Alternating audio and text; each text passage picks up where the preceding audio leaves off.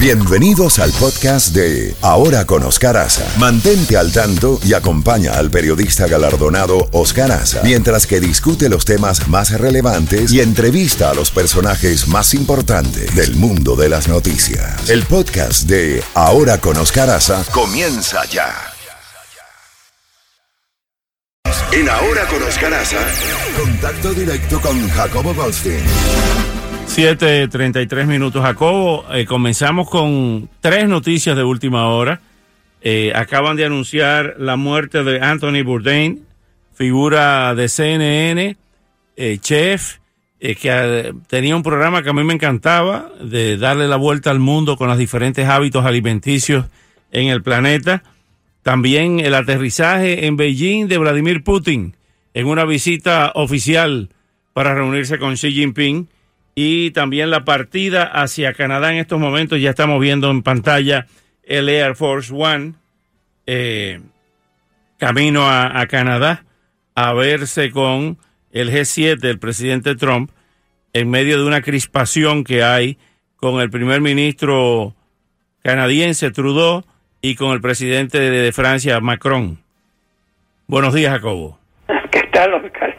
En bandeja llena. Ayer le decía a Luis que necesitamos un tractor para jalar la bandeja, que como nos ha tocado a ti y a mí, todos los días hay noticias, y a veces hay noticias dentro de las noticias. Yo también era un gran admirador del programa de Anthony Trudeau.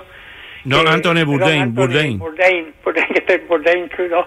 Bourdain, que por cierto llevó sus cámaras a lugares de todo el mundo, basándose principalmente en la comida, pero también en la vida cotidiana. La verdad que se pierde una gran figura. Y a los 61 años. Jovencito y en buen estado físico. Y dicen que se suicidó, que se colgó. Ay, Dios mío, ¿cómo pueden suceder las cosas? Se acaba también de colgar la modista, ¿no? Kate Spade con una bufanda, como Isadora Duncan. Sí, 55 años de edad, Oscar. ¿Qué está pasando?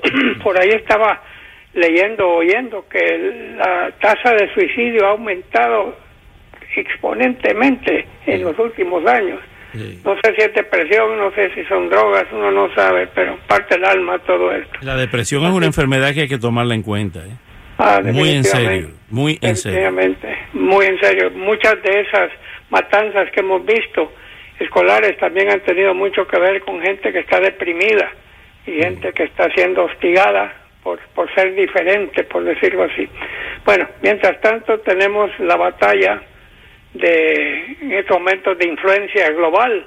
Vladimir Putin en una estrecha relación con el presidente de China, Xi Jinping, que también tiene una relación muy estrecha con el presidente Trump. Perdón, esto del suicidio de Bourdain no ha sido confirmado. Estamos chequeando aquí.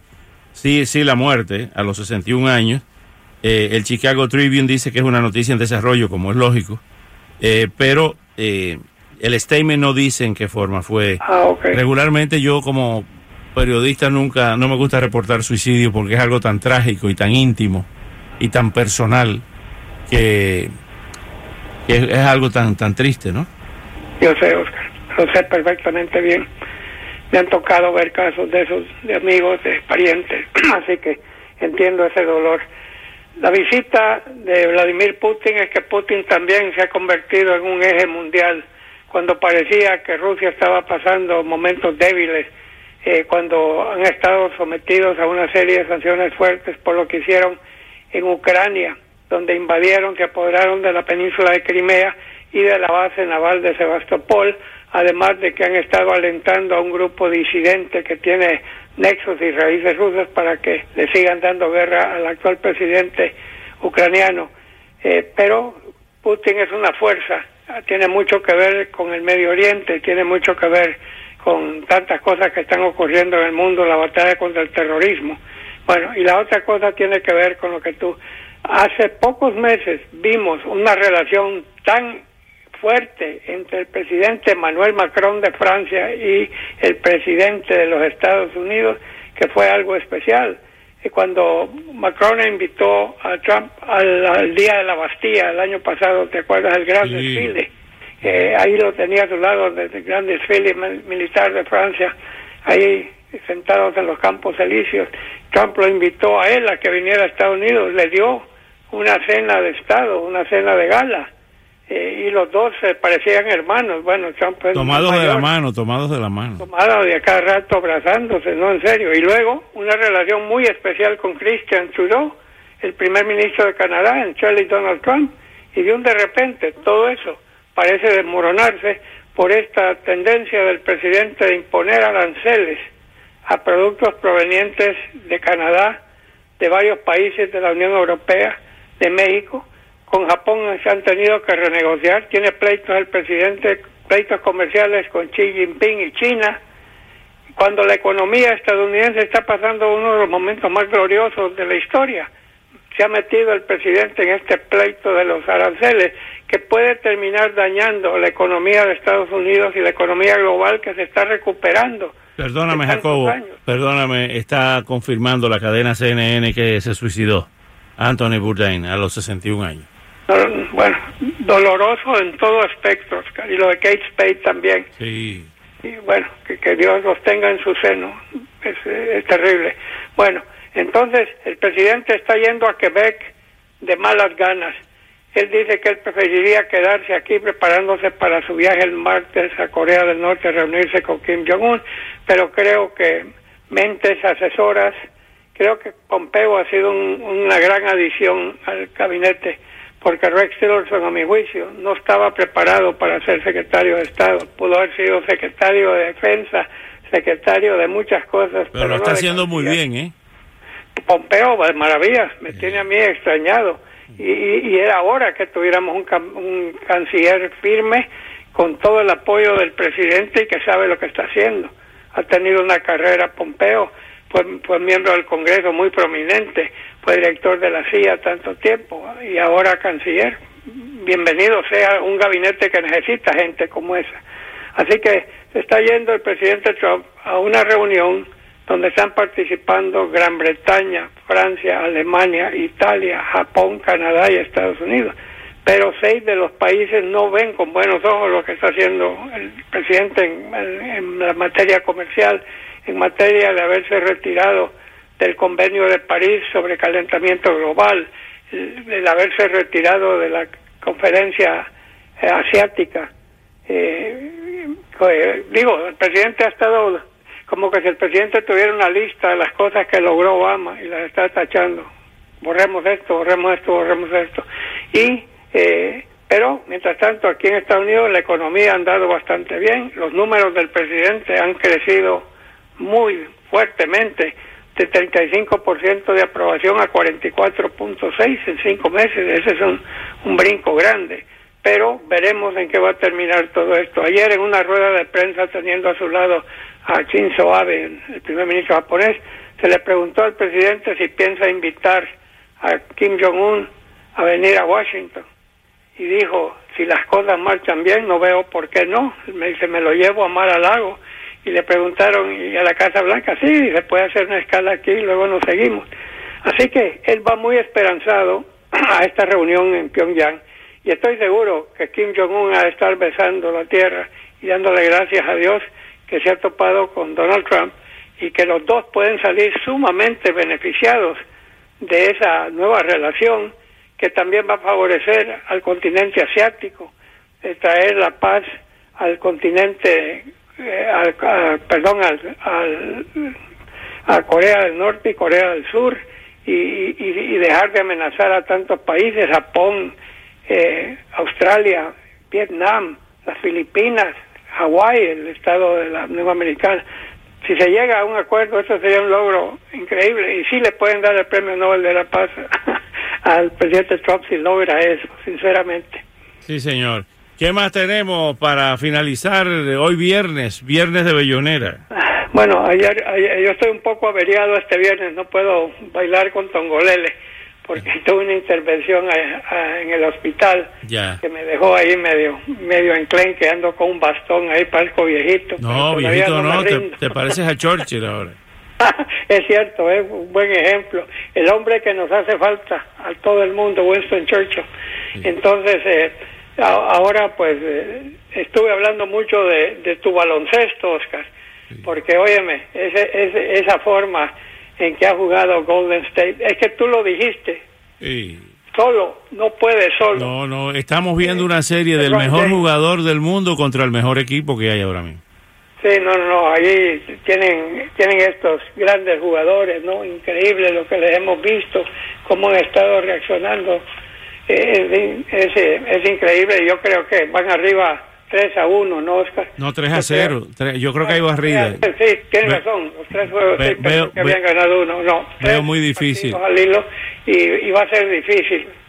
Digo, si tú pierdes con LeBron James anotando 51 puntos, eso te lo dice todo, ¿no? Sí, señor. Y ayer jugó muy bien, pero solo no puede. Claro. Jacobo, ¿cómo ves el Mundial? ¿Cuáles son los equipos? Ya yo sé que te he preguntado esto antes, pero ahora a 6 días de comenzar el Mundial, ¿quién tú crees que puede ir a la gran final? ¿Cuáles equipos? Bueno, mira, los equipos fuertes, tenemos Alemania, tenemos a Brasil, si Neymar está recuperado, y parece que sí está. Tenemos una Argentina que si Messi se crece va a ser un rival durísimo. España tiene un buen equipo. Portugal puede tener un buen equipo.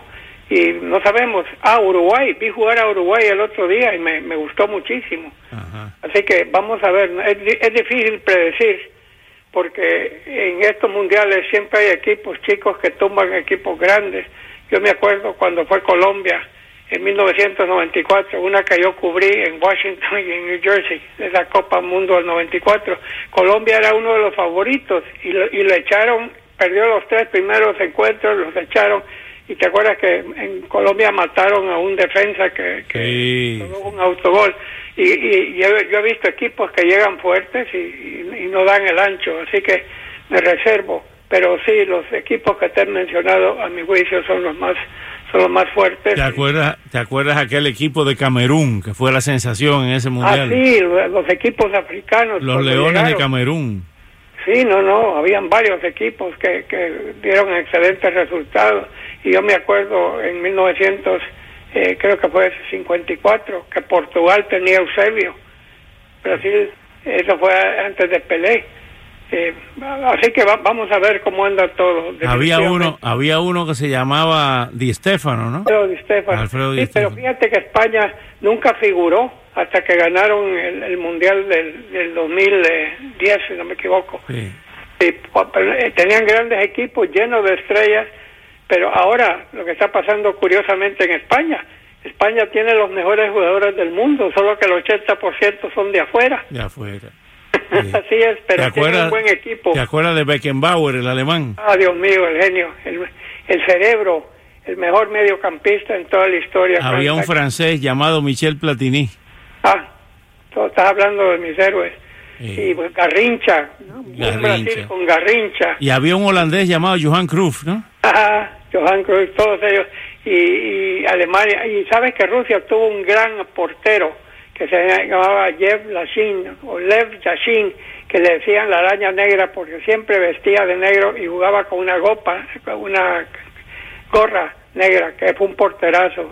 Vamos a ver si Rusia, siendo el país anfitrión, hace un buen papel. El último portero carismático así que se robó un mundial, me refiero a la atención del público, era el portero de Paraguay, ¿no? Sí, ese que hacía de todo, hasta metía penales. Sí. ¿Qué clase de portero? Jugador en la cancha, en serio. Sí. Avanzaba y todo. No, esto va a ser interesante. Mira, tenemos 8 equipos latinoamericanos. Tenemos a México, tenemos a Costa Rica y Panamá. Panamá, por primera vez en la historia, va a un mundial. Y en América del Sur tenemos a Argentina, Uruguay, Brasil, Colombia y Perú. 8. O sea, de los 32 equipos, el 25%. Perú tenía al nene Cubillas, ¿no? Cubillas, excelente jugador peruano. Y como te digo, y te acuerdas del, ¿cómo se llama? James Rodríguez, el colombiano. Sí, ese actual, sí, señor. En Brasil. No, tenemos para rato, pero vamos a ver. Para mí, Messi es clave. Si Messi está en su gran momento, Argentina puede dar muchísima guerra. Neymar es el alma de Brasil, y como te digo, Alemania tiene grandes jugadores. España pues todavía tiene a Iniesta se retiró del Barcelona, va a jugar en Japón, pero sigue jugando con la selección. Él metió el gol del triunfo en el 2010, Iniesta metió el gol que le dio la Copa Mundo a España. Así que, y por supuesto, Cristiano Ronaldo en Portugal puede también jugar un papel súper importante. Sí, señor. Bueno, Jacobo, que tenga un magnífico fin de semana. Cuídese de la lluvia que viene mañana y el domingo. Bueno, y ya el lunes le seguimos.